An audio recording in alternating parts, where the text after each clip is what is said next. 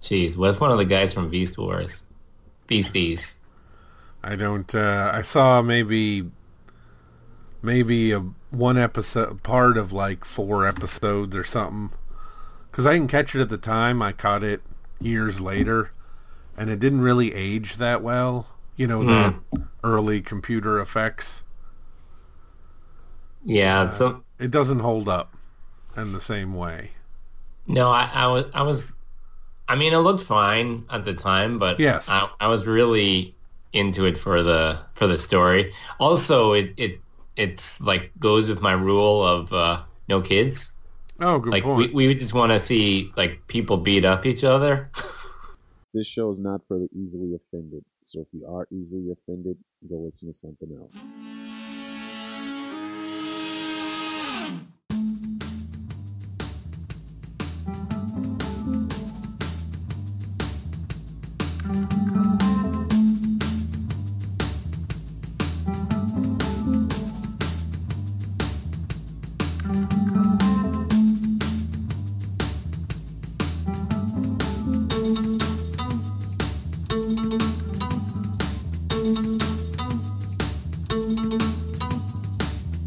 Welcome back, listeners, to Indie Comic Book Noise Special Edition. You'll get the joke in a minute. Yes, this is Indie Comic Book Noise doing an old-fashioned two-hander con man episode with me, Andrew the Alley Rabbit, and up in the ice box, WWX Kev. Say hi, Kev. It's pretty icy. Why we are special edition is con man coverage of the San Diego Special Edition convention. I had to get on the blower and chat this up, and WWX Kev was available, so it's just the two of us this time. Like I said, special edition version, so, you know, the normal provisos do apply in that Indie Comic Book Noise part of the Deliberate Noise Network. The Deliberate Noise I thought you were Network. going to say something else. What's that? Well, it's a collection of podcasts about everything you could possibly want to hear about, including Sister Show Marvel Noise. You can find old episodes and show notes at IndieComicBookNoise.com. We're on Twitter, IndieComicBookN.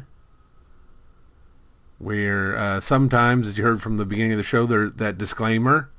We have sometimes adult language, but only because, you know, the scope of indie comic book are everything. You know, I mean, not exclusively Marvel or DC, but pretty much everything in comic books is indie. The whole industry. And its related spin-off intellectual properties and ancillary rights.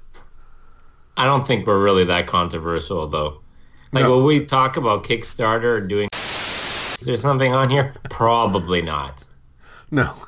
Nor do we have our own line of yet. But I'm still thinking of having those empty Funko boxes with the memory stick inside, and then there's just a picture of an empty box on that memory card, and that's the whole idea. Yeah, well, I like that they sound nifty. Like, if you say it, I assume that's how you say it. Like, I think that's cool. I like the word nifty. So, that's the one thing I do like about... They call that a NFTs company? nifty, right? Isn't that like a car rental service or something? It just sounds like something else. I don't know. All I know is it's one of them old-timey adjectives. Like, that's cool. That's nifty. So, here's hearing it for nifty. But yes, Andy has returned to the convention scene for the first time and getting on well over a year and a half. Thanks. You know what? Yes. When you it's funny that your timing of returning to the con roughly corresponds with the new variant coming out. It was, I will say, there was some trepidation, but I figured I got my booster. They were having mask wearing as part of it. And at some point, you know, I wanted to kind of get back in, and I don't know, maybe I'll come to regret it, but so far it worked out. It was held Andy over Jones. the weekend of American Thanksgiving. Yeah, I think after we stopped calling it the Transformer variant, somehow I stumbled into calling it the Omaha the Cat Dancer variant. Well, I'm sure they could use the publicity, but yeah, I'm hoping that it's just going to be a forgotten blip. Yeah, Like, they've had other variants, obviously. They don't jump right to O, so fingers this is crossed. true. I mean, whoever's listening to this in the future will know. But, Australia will know. In their giant monolith that's cataloging human civilization, they will know. this year, American Thanksgiving fell over the 26th to the 28th. I only went down on Saturday. San Diego is not that far away, but it's not very convenient. It's a long drive. I'm batting at least 3 hours if there's no traffic. Okay. Obviously, See, more for traffic. I had to hear how long it was because when you say it's cold, I'm like I'm like in Andrew cold scale, so I needed to know how long actually was. And 3 hours, yeah, that's a significant piece of time. And that's doing it right. Like if you goof and bad traffic or something, like I'm happy with that's going. I ended up getting up at I was out the door at 5:45 that day. Like I was not fooling around. I was lucky enough. Bob Bretal, Comic Spectrum on the internet, the Guinness Book World Record comic, who lives down in South Orange County.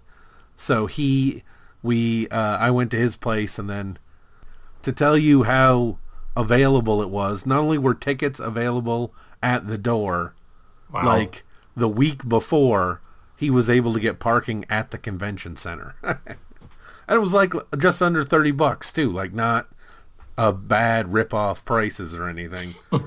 That's hotel parking prices. Yeah, so I'm like, that's really good.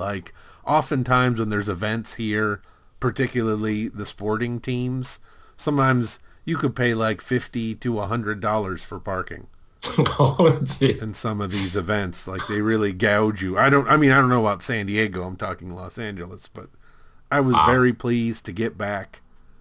Now, I had some, I guess, misconceptions about it. What it was, ordinarily Comic-Con is in the summer. It's 5 days and it's huge. This was 3 days, significantly smaller. But as near as I can tell, it still had everything. San Diego is unique in that it's an eclectic mix of movies and TV and video games and cosplay and everything you think of at a regular show times by 10 or 1,000,000 or 100. So it's always, I hadn't been in a few years, but it always left me feeling how can I do it all? Yeah. I'm sure it's similar to the big show you go to, Kevin, where you're you just don't have enough time.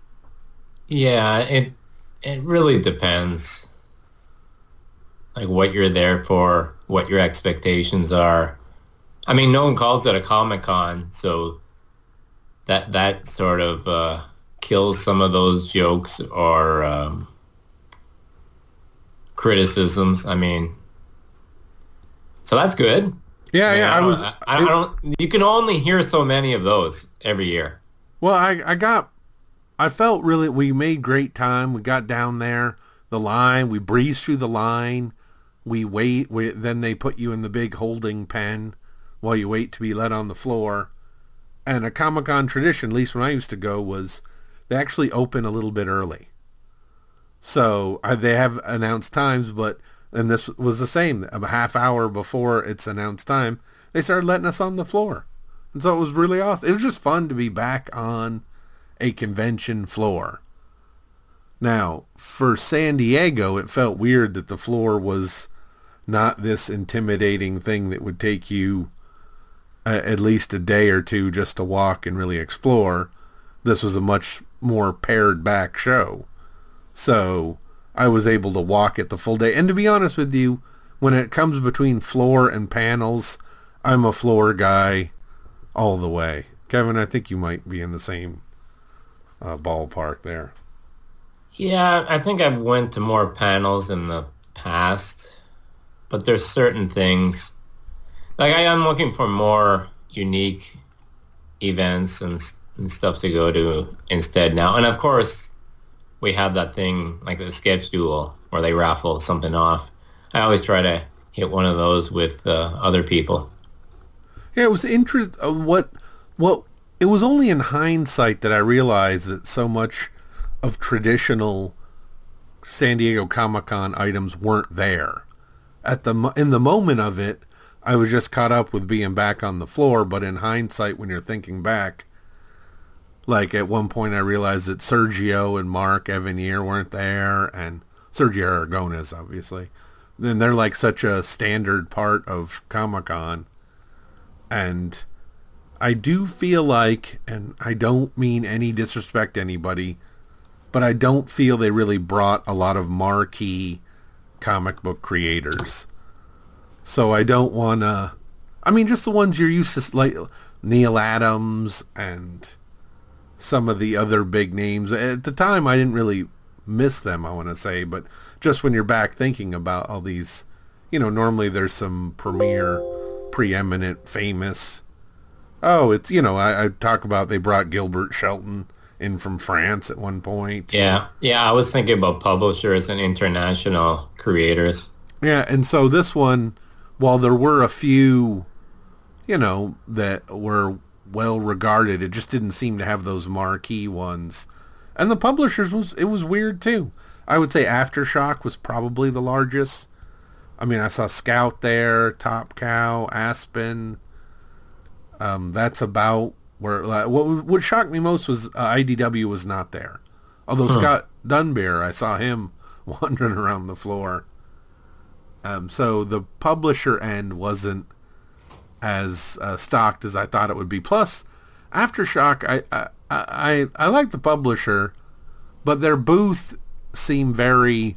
The big treat, I guess, was these metallic variants. I think they're like $75. Kevin, you're aware of these things?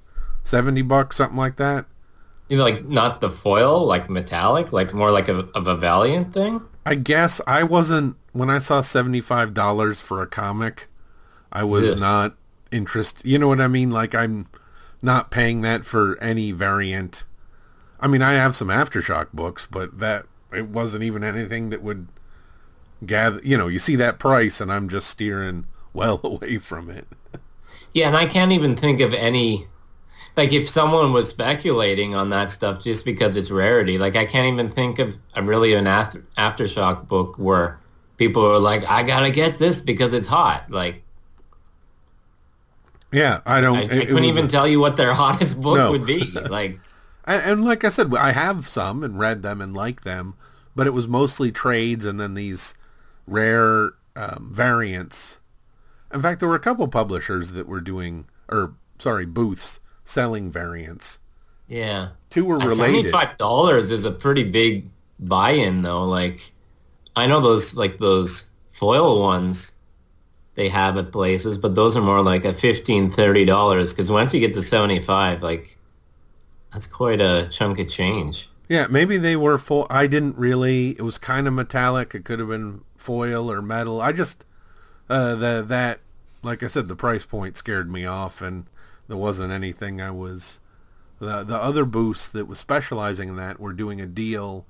All their variants were $15, but buy two get one free. So basically, you're paying $10 a piece. Yeah. I walked through, but it wasn't anything. I didn't buy any. I mean, I'd have to find 3, and that's probably steeper than I would find. I mean, I'm sure I could have found 3, but as you know, Kevin, there is so many. I mean, I don't even know how you track all the variant covers. There was a year when I went to one of the shopping cons where it was like Variant Alley. It seemed like there was just like 100 boxes of variants, and they're all like $1, $2. And I was like, wow, that was the year of the below out the variants. And now, in thinking about that, like now some of those variants have actually went up. Like there's a few of them. Of course, you wouldn't have been able to know. But it was just crazy that year. I was just like, yeah. And that's why people are like, oh, too many variants driving people out of the... And I'm like, to even know about these variants, like, if you're a casual, even a regular reader, like, there's things you're just never going to see or never going to know about. And, like, it doesn't matter if you don't know about them. No, I mean, I'm aware of their existence, but there are so many, and so many subtle, like... with the trade dress, without the trade dress, or they take out the color, or all these things that, I mean, if you're looking at them, you could tell, but if I saw it by itself, I wouldn't know that's this one is black. Well, maybe they did a black and white one this year, or this one has a different store referenced on it, or whatever, but... Yeah, the store variants are pretty crazy, or then even conventions start, like, selling their own variants on their website, or they'll... Like, Marvel even had that little thing with a Carnage event. I know, Marvel. But, like, they put a little blood splattering on the logo. And I'm like, that's how you were supposed to tell the difference. Like, even stores could just be putting that on the shelf, not even noticing. No, I like to look at them, but like I said, I just didn't find 3 that were going to... wow me, because that's obviously a deal where you need 3. I could have found 1 or 2 maybe, and I also wasn't looking to buy a ton of that sort of stuff. I ended up with a small stack of books. Luckily, it's usually like a very specific artist that I'll be looking for, or I'll just see something like when the dollar ones. It's like if you see like a dollar Hembeck thing, like that's just a hilarious purchase right away. Dollar Hembeck variant, I'm like, I'm there. Or even if it's the cover, $5 or whatever.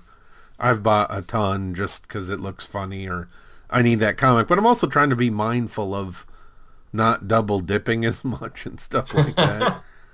As we all like to joke, Andy often buys the same book. But I really am trying to get hard enough getting rid of these things.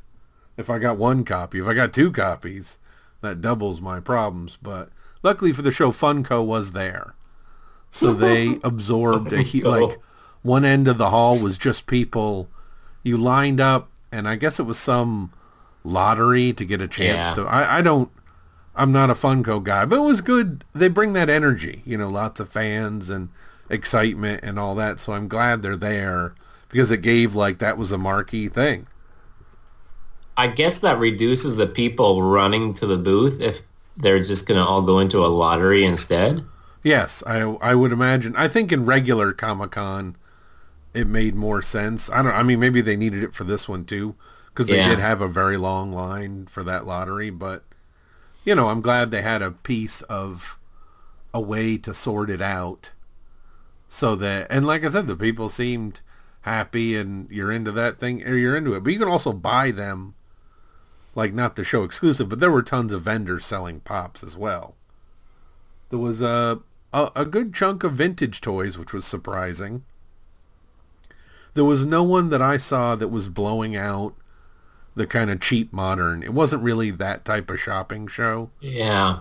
I was wondering if someone would have like extra stock or something from not being able to do shows, but I haven't really... Those vendors ended up the next weekend at Los Angeles Comic-Con. Yeah, that's what I was thinking. That seemed to be more of a shopping show because when I was there, I heard a lot of vendors talking about going to both shows.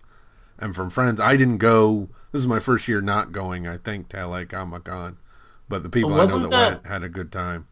That was the same weekend as Emerald City, wasn't it? Yes, it was the same weekend as Emerald City. But it looks like that was the place where people were, blowing out your, well, this isn't indie, it's a reference most of us know, your Eternals, Marvel Legends at $12 a pop and those kind of things. Yeah. Just that's where you're going. And more dollar boxes. There were a few at the San Diego show. And I did end up buying one expensive comic, the Fantastic Four 35. What was funny is I was looking at Sandman, first appearance. What is that, 4 or 9 or whatever it is? And that's a very expensive book, Kevin. I'd imagine. I don't know if you're buying, even like in ratty, bad condition, like, it's crazy. So I ended up, I'm Yeah. like, you know what? This is affordable. It's way cheaper by like a factor of 10. It's a Kirby FF. I like the cover. And you know what? I gave the guy a treat. I just paid the price he asked. Because he had that look like it was the end of the day. And I don't think he wanted a round of like back and forth. I'm like, what? I could grind him down $5. To what end? Like this guy, you know, he's here giving up his holiday. Let's give him the extra $5. Like, and so I gave him his asking price and walked away with a nice book. But on the indie side, I did buy a bunch in the small publishers section actually had more books than the Artist Alley, which had a lot more of other, you know, pins have come back, Kevin. Are they a thing in Canada? They're a thing down here. Oh, yeah. Usually at like a TCAF, there's like hundreds of pins. And people like putting pins on their backpacks and everything. Yeah, I don't, I'm not a pin guy, but gosh, there were so many booths of pins and artists selling pins and things pins. And the gaming is still there. So dice and different games and, you know, tabletop, the actual tables you play on and stuff like that. That is still a robust vendor activity. The big Mahjong tournaments are going on there. I don't know about that, but certainly all these weird, I think not just role-playing, but also the tabletop board games. Yeah. And I was glad to see it. I mean, I know they'd burst onto the scene a few years ago in a stronger presence, but they're still big. Plus a few other vendors of, you know, like I said, the pops and the shirts and that stuff is still around. But the comics, a good showing. I was a little sad, not as much original art dealers. The only people I saw were the Heritage Auction had a booth. Yeah. And I always enjoyed seeing, you know, the guys that show up with just portfolios full of Kirby and Ditko, the big silver age twice up pages, you know, just buying. Or they just have like a bunch of pages on display in some kind of fancy unit. Oh, no, that's Heritage. I'm talking about the guys that just have literally those Itoya portfolios. Yeah. Just rammed with, you know, Kirby, not like the prime splashes, but good pages, like way past my budget. It's just nice to kind of flip through them and see all this great twice up Silver Age art. And so that was there. But you could shop a lot for old books and new books. Like I said, I made a good collection, but it was just a strange show, or maybe it was just strange being back in the flow. I don't know how you felt strange being back. I mean, it was good seeing friends. We all went out to lunch, so that was like a nice moment. It was nice driving down a lot of it with Bob and driving back. It's nice just to have, you know, those people that you talk about comics and talk about everything. And the comic provides the focus, but mostly I walked the floor on my own, I want to say. And then I would run into people. The other weird thing is in the eating areas, people are taking off their masks to eat. Wow. And then you're like, well, I guess we're just pretending that there's a magical bear. But the mask compliance was awesome. Like everybody, except in the eating areas, people were wearing their masks everywhere. So it really was heartening that way. But then you're like, well, if all the people are eating right there, then... But, you know, look, we're all kind of wherever we're at. Yeah, it was just funny that it was on the same floor, so that made it like a funny... I mean, maybe it'd be a low-risk exposure setting. Yeah, like maybe they could funnel the food people off. But it was just weird to walk through sections that are normally mobbed, and there was no one there, nothing there, like on the backside. I did walk by one of the off-site activations, the Peacemaker, the DC TV show. Had a little thing with like free food and an obstacle course, and John Cena was there at various moments too. So I walked by it. But normally that Comic-Con is filled. It's not just the convention center, it's all the stuff around it and the hotels, and it kind of takes over that part of the city. Yeah, wouldn't you have like little cons outside the con? Yeah. Like 1 year was a Trickster and all that different stuff? Yeah, and I'm trying to remember the name of the actor had his own little mini convention that he would have, and all the profits, I think, went to charity. I can't remember the name. Bad Andy, but that would be at the baseball stadium last time I went, and they would have it like, it didn't cost anything, but you could go there and they had booths and programming and stuff, so it really is this monstrous thing. And so, yeah, it was just strange, and the autograph section was not as, yeah, but it was awesome. I'm so glad I went. It was great just to be back in the swing of it, even if it felt weird. I did go to one panel about the history of Comic-Con, because it started in like 69 or 70 with the planning. And it's nice that there's people still alive. Like, I'm glad they're documenting it. Better to do it now while there's still some of those people around. I guess there's some related podcasts and books. I don't know, it's strange how it seems ancillary. Like, so many of the people I went to had their Kickstarter stuff there. Like, I even bought some. Like, it seems like Kickstarter is now kind of your indie publisher, and then you bring your stuff to the show as well. But Do you sell it cheaper at the show? I don't know. I only bought one guy's, and I think we've talked about Cagno was there, and so I bought the Few and the Cursed, Shadow Nation, one of their trades. I was like, wait, I know you guys from Kickstarter. And they're like, yeah, you do well on Kickstarter. So it was, I think Steve might have reviewed this or one of theirs. So I did buy a few of those. And then other ones were just random. I bought another English adaptation of a Dylan Dog story, because I enjoy those that I've discussed. And then some kind of 90s parody stuff and 90s feeling. I guess that's the nostalgia we're up against. So I'll have reviews of these books, like, in future episodes. But this is just to kind of get down what was San Diego Special Edition like. Glad I went. As noted, it seems like maybe the Los Angeles show, which technically is smaller, was bigger this year, but I did not go to that. But it was good just to kind of be at a show where I could take it at my own pace and see some friends, because I knew more people at the San Diego show, I think, than went to the LA show, which was another deciding factor. Yeah. Some of this is about hanging out with your friends.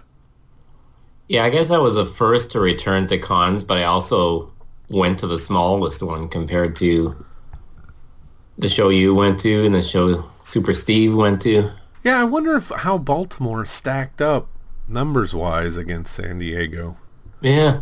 Because it would be, normally, saying it was still pretty monstrous, but I really think the holiday weekend is what sunk them as far as getting the attendance, especially because I guess people are like, well, the show's happening next year, barring some whatever, so they'll just save their powder for next year.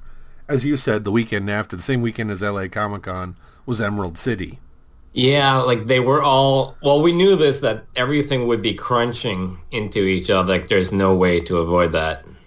Yeah, and then we still have upcoming, I don't know if the show will make it out in time, but the Comic-Con Revolution, which is in Ontario. Oh, yeah. But Ontario, California, Kevin. It's a city down here. I know. I've noticed some vendors will be there. So, I mean, I usually check out videos and stuff from some of these shows. Sometimes I just want to see, hey, how's the crowd? What wall books do people have? Yeah. Oh, I have a rollover ticket, but I don't think I'm going to make it. Putting it the weekend before Christmas, and it's a bit of a drive for us because it's kind of inland, makes it it's hard to give up even though we're not doing a lot, it's hard to be like, hey, you want to give up your weekend before Christmas to drive out to Ontario and possibly catch a dangerous disease variant? But that's going to be it. They always bring in a couple of big comic book people to kind of anchor the show, plus there'll be some good shopping. I just don't. And I'm also telling myself, look, next year we're going to hopefully get back into more of the swing of it and be able to really, really do it. So don't kill yourself, no pun intended, this year. Yeah, I had a great time, bought some books, saw my friends, sort of remembered what it was be like to be on the floor. You know, that thrill when you're like, wait, well, you're different. You're a vendor. You don't, they just let you in whenever you want. But for us peasant types who are waiting in that line, and then bang. I mean, it was definitely comforting being able to get in before all of the crowds and all the people and just be there. Like, I don't know how I would have felt like gathering and being in a lineup and all that. Like, I'm happy I didn't have to go through any of that. There wasn't distancing there with everyone wearing their mask, and because, like, the room could have held 3 or 4 times as many people. I guess Friday might have had more people than Saturday. Yeah. Because I have a feeling the people that were super couldn't wait would have gone on that Friday. So I wonder if for once in all of history, the Saturday was actually, you know, not so much worse than the Friday. Yeah. So did the panel have seats? Because I know Yes. the Fan Expo one had people stand up. No, this had seats. It's the only one I went to. It was in one of the bigger rooms. It was in an A-B room, which is where they, you know, those things are modular, so it was 2 rooms put together. So there was space. I mean, I sat next to Bob, but there was no one. I mean, I don't think they were 6 feet away because the rows. Yeah. But it wasn't like they were right on, you know, we weren't jammed in because they had enough room for people to kind of spread out. But I shared a car. I mean, I know he's vaxxed, and we also rode in a car up for hours. So I was pretty much figuring, if he's got it, you know, I'm not going to get it at the show floor during a panel. Yeah, it's so weird to think about it. So, but that thrill of being on. The problem is that they let us in through Artist Alley, and half those people don't show up that early. You know? So I kind of skipped it. Bob had a good idea to go to the back side of the convention and work back, and that way by the time you get back, Artist Alley is popular. You know what I mean?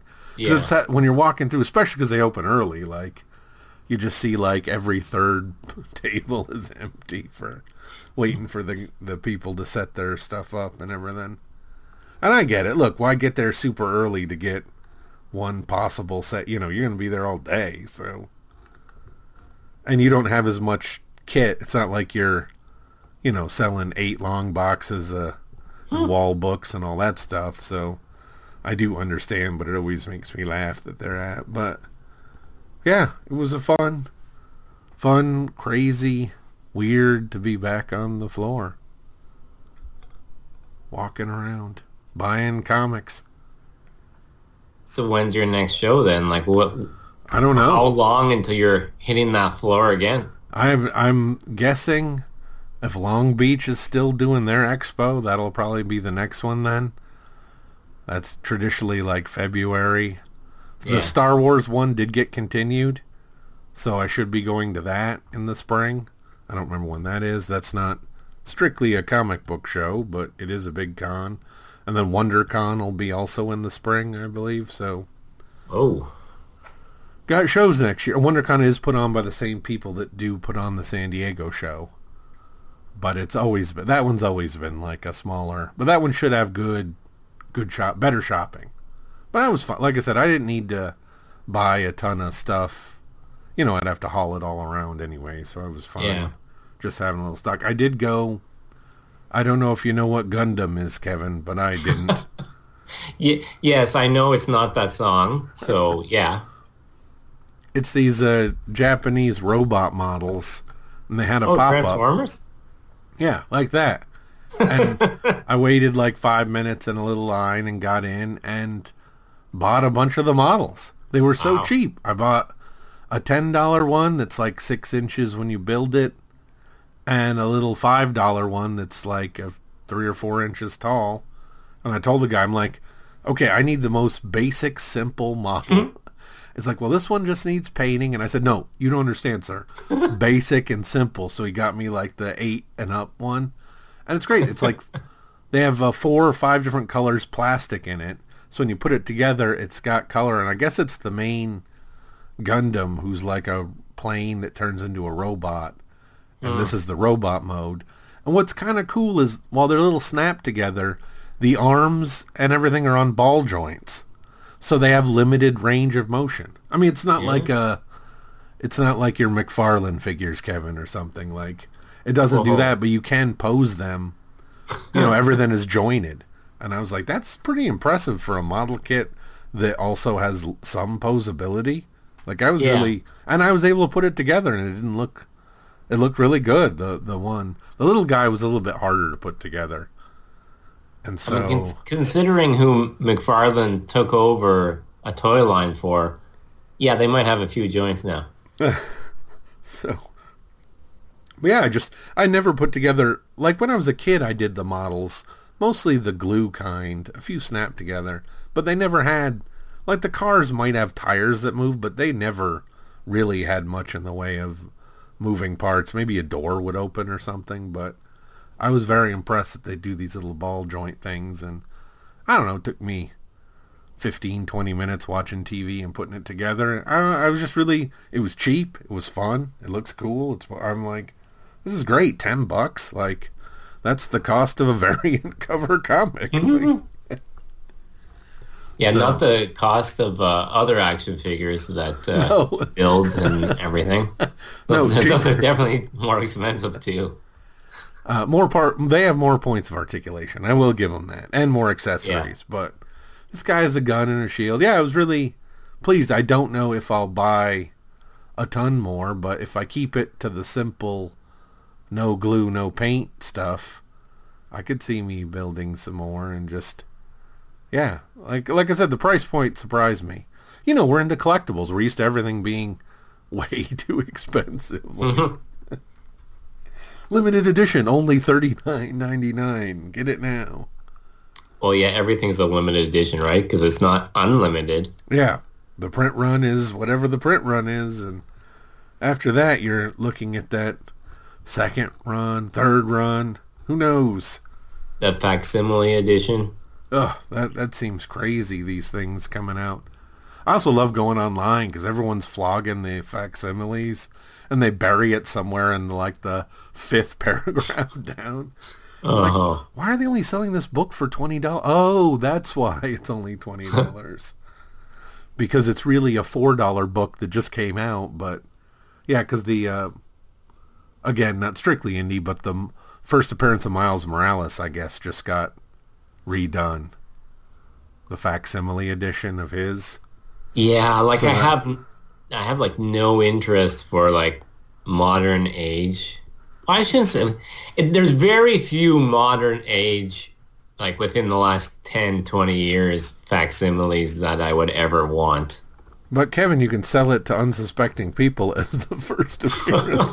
Appears to be the, otherwise, I don't know why this book is like a it's a facsimile, I think, that just came out or something. Oh boy. But hey, it's worth what it's worth. So if you want to, hey, I paid a bunch for an old comic that has, that looks old as the heck and has 12 cents on the cover. So what do I know? Yeah, some people pay big money for previous catalogs, so yeah. I mean, part of it was just a realization standing there why I don't mind buying these old FFs or old whatever, because I'm like, you know, I don't think these things are going to go down in price anytime soon.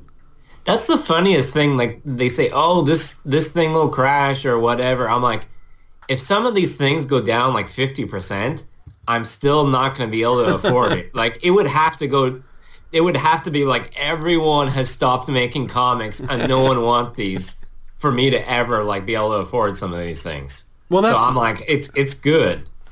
Oh, those are I'm not talking the modern new hot books where it's like, hey, this is the first appearance of Dr. Whatever, the woman from the Tony Stark book from a few years ago. And I mean like the classic stuff. Yeah, the Silver Age. So I'm like, these books, I'm like, you know what? Yeah, it was cheaper years ago, but you want to know what? They're not going to get, if I want it, buy it now, because 5 years from now, it's going to be more expensive. Like, there's no reverse button on Silver Age old books that I know of. I don't know. Maybe it'll drop out, but I just feel like those are kind of locked in. And I'm not even getting, like, as you know, I just need complete copies.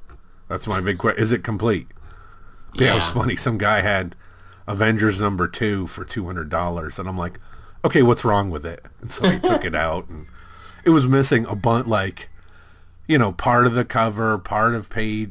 No, the cover was okay. Like half of page 1 was just cut off completely. Oh, so you didn't count the pages? Oh, he just showed. I made him take it. I'm like, please take this out and tell me what's wrong. Like, you know, Avengers 2 for $200. No one is, you know what I mean? Like, yeah, obviously there's something wrong with it. No one's selling it for that. And the back page, but a non-story, was missing, and part of the first page, which is story. And then he wrote that on the backing board so he would know in the future. But I was like, yeah, I mean, you see that, you're like, yeah, that's not a $200 book. Because I was kind of curious about, because I almost was tempted. I'm like, you know what, I'm never going to get Avengers #2. Like, yeah, it's beat up and it's missing a page or two, but do I want one just to have it? And I passed on it, but it was tempting. And like I said, you find one for $200, Kevin. You a complete unmolested one. You let me know. I mean, if it would have been a Ditko thing, maybe you would have been even more tempted. Oh my God, yeah! If it was like any of those first 12 Spider-Men or whatever, yeah, I probably would have bought that for sure. None of those things are. I mean, towards the end, you know, in the teens, you can start getting them for a couple $100, but those first, like I said, that first Sandman, I think it was this completely chewed up copy. It was complete, but it was $900. I mean, yeah. Well, I talk them down to what, 800, 700? Like, it's still ridiculous. Like, it's still out of what I want to pay. I mean, look, could I buy it? Yes, but I think I'd feel weird about it. You know what I mean? I don't know how much I could buy a comic book for and feel good about myself. Is there like a limit? I mean, not assuming you're going to flip it, but I don't know if you don't feel like answering, you have to, but how high do you think you would go for like a book for your own personal, like not reselling? It would have to be a very specific series and a very important book. So, I mean, if I ran into like a 0.5, yeah, like an early Ditko Spider-Man, like, I could. I mean, that would a decent chunk of change, I think. Yeah, I'm about, that might be, I don't know, maybe 4 or 5. I don't know if I could. Because the problem is they're always going to be incomplete at those prices, and then. Well, that's what I mean. Like, if it's a 0.5, you would almost have to have, like, it would have to be graded almost right away, because I'm like, that's going to be falling apart in your hands. So. Exactly. Well, I've long time, I'm always like, hey, I want to look at that. I always make the dealer. I'm not fussing with those things. Like, yeah, if it's some $40 book, sure, but like hundreds of dollars, no, I'm not putting it in my hands. You go ahead and take that off the rack and tell me what's wrong with it and show me and all that stuff. I don't want to touch it till I'm buying it. Yeah. Isn't it funny? Like, I was legitimately thinking about a $200 book that was like missing pages. Craziness. But yeah, it was fun to be, that part of it is fun again. To be back on the floor looking at ridiculous books that you're probably not going to buy, but maybe you will. But you're probably not. But maybe. Like, you were looking at, what was that?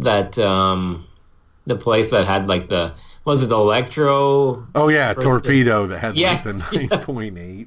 They wanted like $100,000. I mean, those are so. I mean, that's how you know everything's getting pressed nowadays. Like. No one's just finding all these Silver Age books that are suddenly super high grades, you know. Yeah. Well, I've been telling people, and I don't know if I should announce this publicly, but I tell people now I wouldn't send any books to get graded without contacting one of those people and having them either use their CGC will do it or use your own guy. Like I got a few referrals from people. I haven't done it, but if I was going to, it seems foolish not to.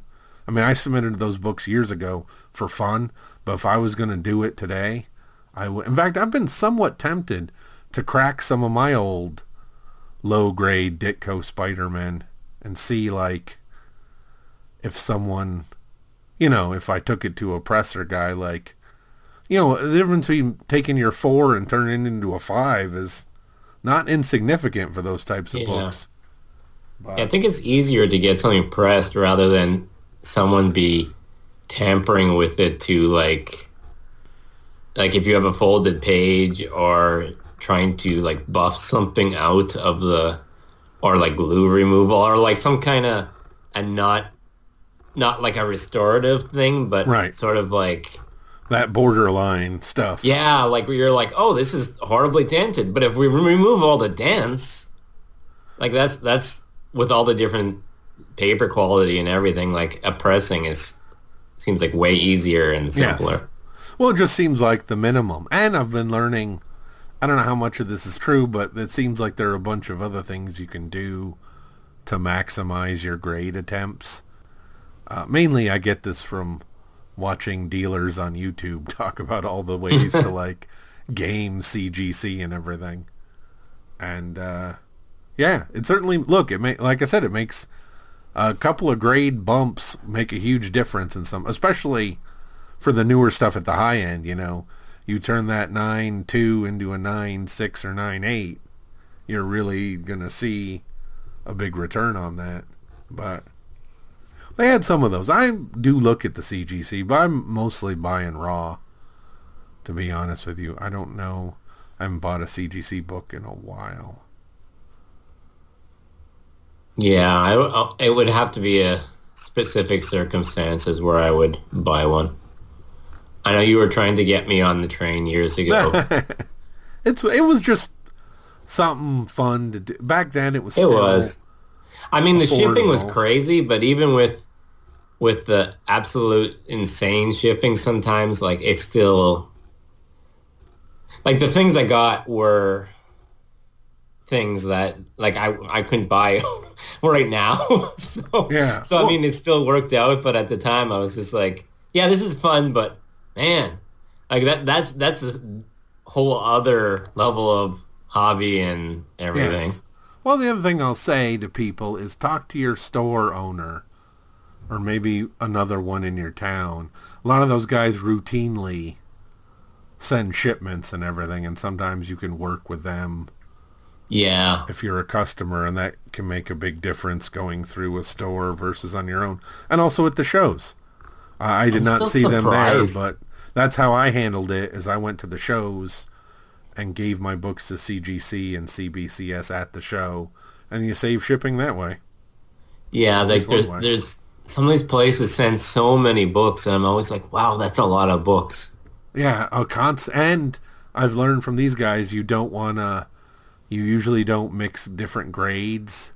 You also don't mix different eras that much. You try and send kind of roughly from the same time period that are roughly the same grade. But if you're sending books to be graded every week, that's not a problem, If you're a dealer, you're got books moving in and moving out. But it's funny because they'll also crack them and then resubmit them and do to prove their points and everything. It's always fascinating to see. And that's a good bit of change. But if you're, it's your business, it's worth doing it. But it's funny how we get into all these offshoots of the hobby. But yeah, I don't know. It's interesting. Comic books are expensive, kids, so you can still get great deals in small publisher section in Artist Alley. Buying people's books. I'll feature a bunch later on. I always like doing that. I thought you could only enjoy the hobby in one way. Or at least that's what sometimes... the YouTube algorithm, you'll be watching something, and you'll be like, these are some cool videos, and then you'll venture a little bit off the path, and then you'll start getting, like, these recommendations for why comics are terrible, and then you're like, what video did I watch? What happened? Exactly. Yeah, I do wonder. They do... I think that just some of those channels get so many views that they're like, if you like comic books, You must have absolutely no taste. So why don't you watch I know.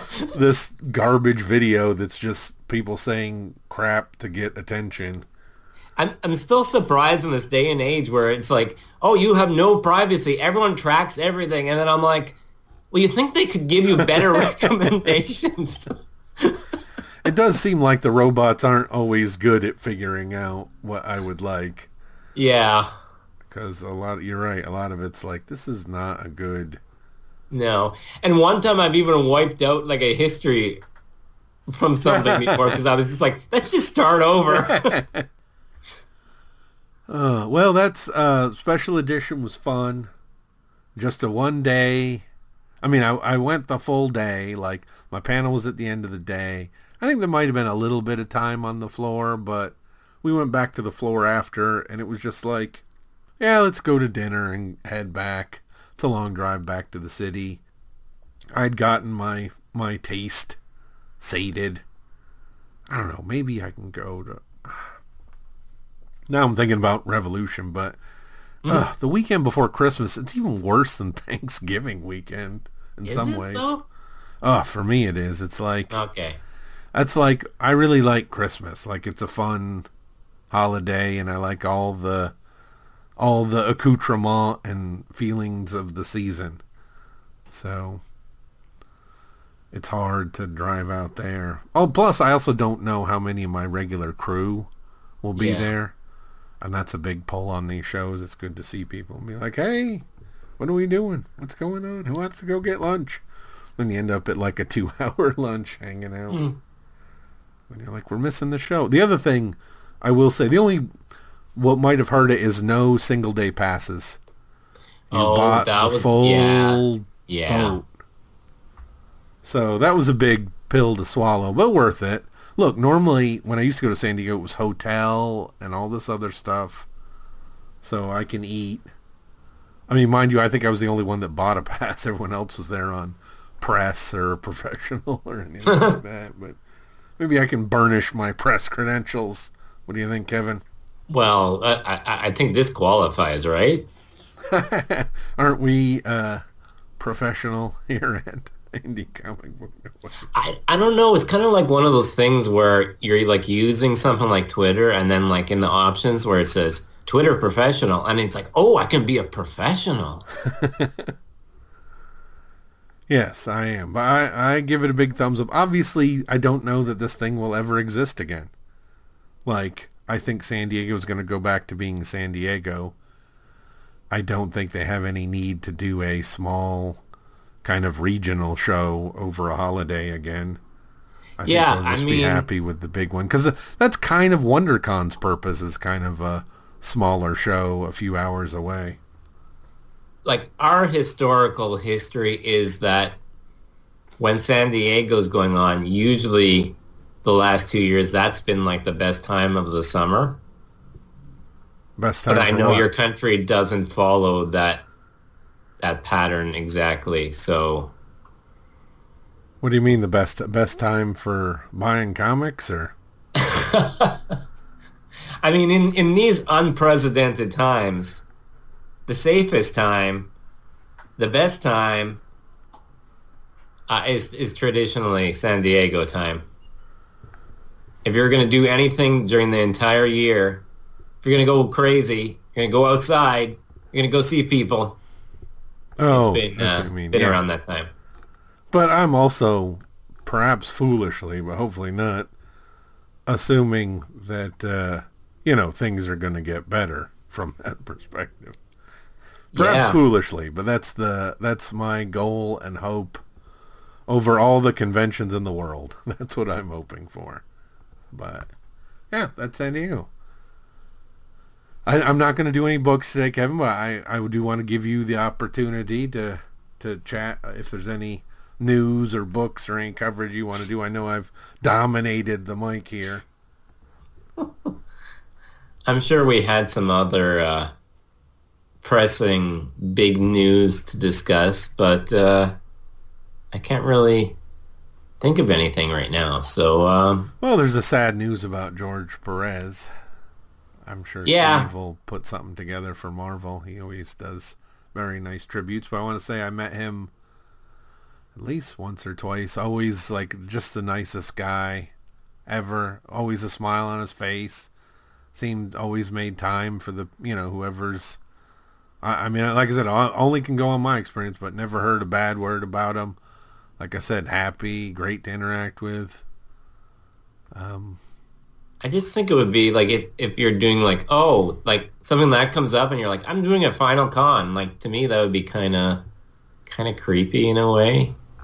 Well, like, it could be great. Like, it could be some like grand celebration, but it also like it's, I don't know. Well, what's always impressed me about him is he really liked that part of it.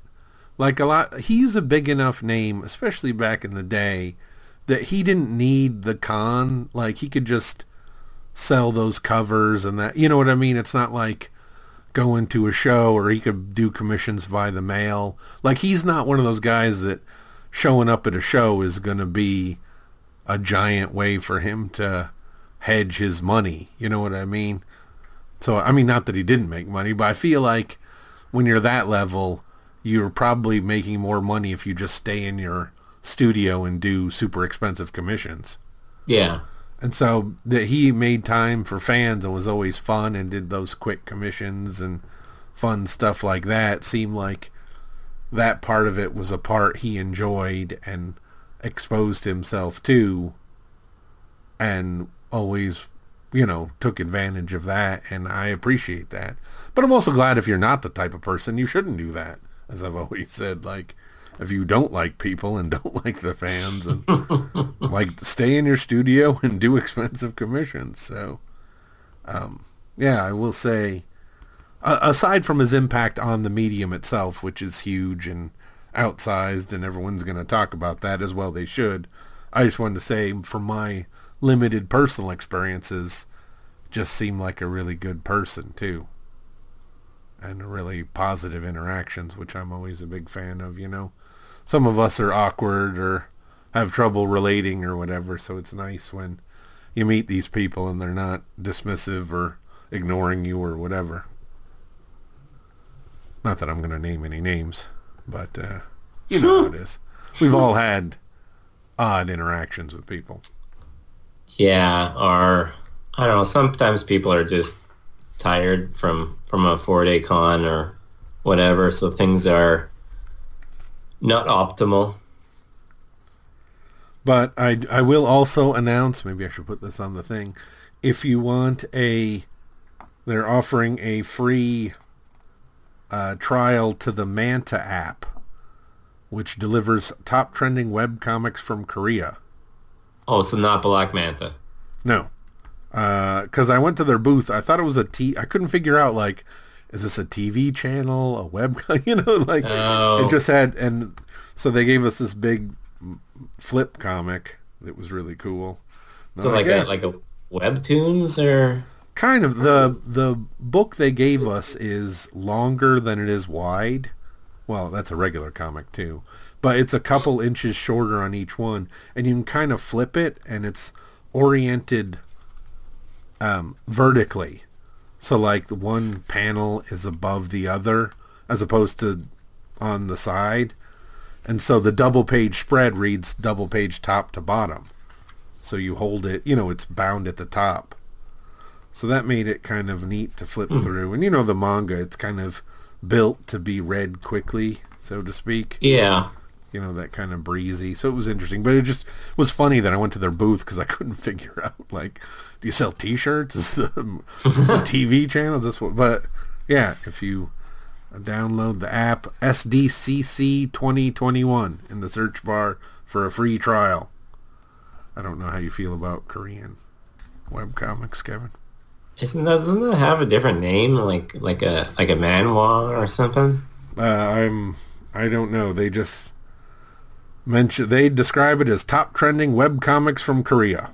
Yeah, like I remember Dark Horse had a lot of Korean manga at one time. I don't know if they still do. I feel like Dark Horse is has a, what do you call it? Like they're redefining their image with everything that's Well, I guess they lost a lot of their licenses and stuff like that too. So Yeah, you gotta do what you can when you can. yeah, I mean, I have a little bit of an oddity that's like a manga. It even says literary, but I don't know how that seems suspect. I mean, maybe it's because of the publisher or pseudo publisher, as the case may be. I mean, it is Glacier Bay Books, but like you look at the back, and it has this thing is also published in English by Kodansha. So I'm not quite sure what the breakdown is here, but it's weird that it's like a little mini comic, but it's like a fancy mini comic where like it has a spine. It's hard, like cardboard covers, and the pages are pretty thick. So And this was one of your TCAF books, I take it? yeah, so it's False Stars, the Red Riding Hood's Wolf Apprentice by Sayaka Mogi. I hope. I'll try and look it up. Put it in the show notes. But it's like the mini, because I looked up I'm like, oh well, I wonder if these are like stories specific to this, or like this came out first. I'm like, I don't know, but I did notice that there's volumes out from Kodansha of this thing, but I don't know if it's specifically this. Like you know how sometimes they would. I noticed with that event, local comic shop day, like that Friday was a digital from what's PKV's thing there? Pay what you want. Oh yeah, the Why am I blanking on his publisher in quotes? yes, But anyways, it'll never be in print is all I always think about. yeah, right. So, the Friday series there, it was digital, and then now the collection's out, right? But for a local comic shop day, they put out a single issue.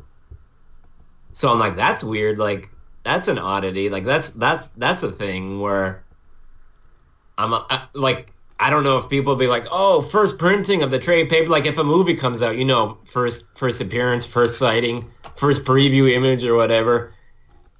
Like, if you're only, and if you, like, sometimes people are like, oh, those magazines don't count, only the comic. Well, that's technically the first comic, even though it came out digitally and there's a collection. Like, Yeah. there's not really a pamphlet comic, a single of it, but now there is. So I'm wondering if this is sort of something like that too. Also, the print run can't be. I mean, maybe I'm wrong, and they made like 100,000 copies of it, but I'm guessing the print run on that type of stuff is also pretty limited.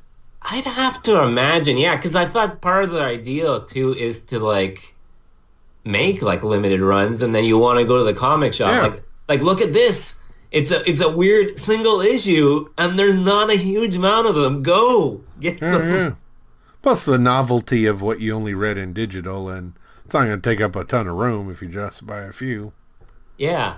So, I mean, like this is cool as its own like art object type of thing, and it sort of has that style of Witch Hat Atelier. Oh, that's popular. Yeah, so it has that kind of detailed style, and the characters are kind of in that. You know, what's weird is it has this kind of like growth, tree growth, and interstitial stuff in between that reminds me of when you're in art class and you're like, oh, what are you going to do? Like, I just got really focused on small details and just drawing very, very, very crazy lines and twisting, and like it kind of like the root system and everything in here kind of reminds me of like that type of thing that I would fixate on. So when I look in here and I'm like, yeah, like I can dig that. I mean, like I was into that. I was drawing in some subpar, inferior way, like something like that, where I'm like, yeah, I like that. I like those details. Nice. So this is mini in size, but a decent number of pages. You don't This need is to count. about, You know, I think about 30 pages. Oh wow, so that is a lot. Yeah. Yeah, so it's like it has two little mini stories in here about two different. Like I thought maybe this is just like a teaser, like a little hint into the world. And if you enjoy this, like you can definitely check out the volumes. But it's it's about like the world is divided into three tribes, like human, beastkin, and hunter. And then this is about two people that are together. That one's a beastkin and one's a hunter, and maybe they would be enemies normally, but in here they like sort of form a family unit. Like one looks after the other. So just rather like simple stories, but interesting nonetheless. Well, if it's good world building, they can keep telling stories in it for as long as they want.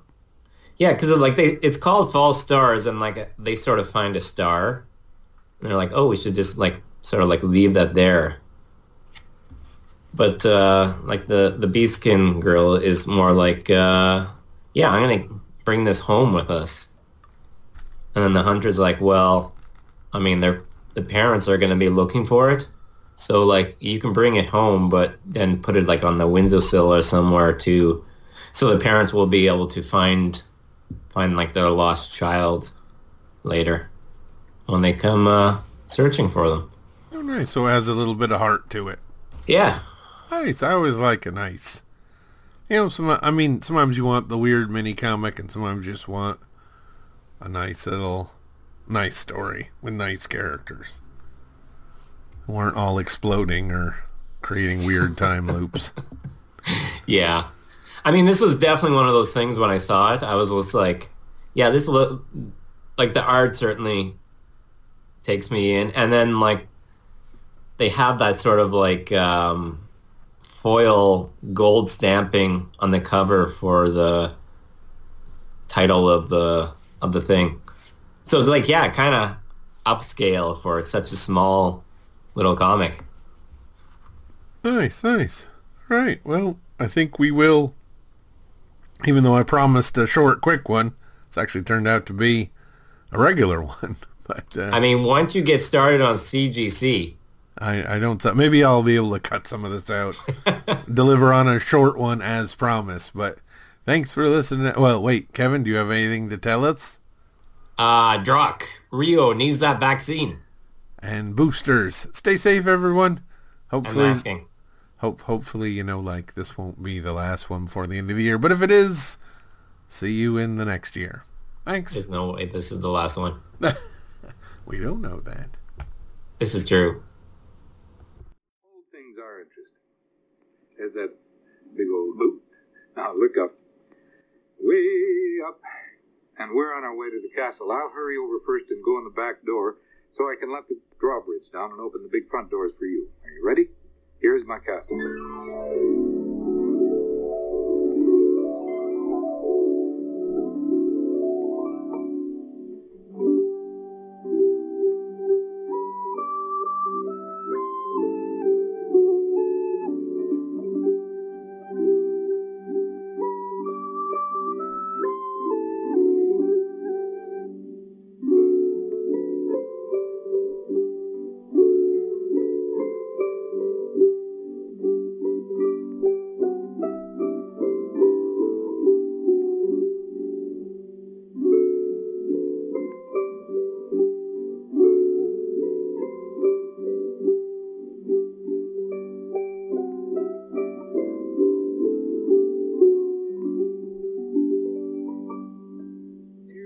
Inside. Here's one little chair for one of you and a bigger chair for two more to curl up in. For someone who wants to rock, a rocking chair in the middle. There. Now, look up. Way up. And I'll call Rusty. Rusty? Hi. Hi, Rusty. Hi, family. How are you? I'm fine. How are you today? Good. Where have you been? What have you seen or thought about?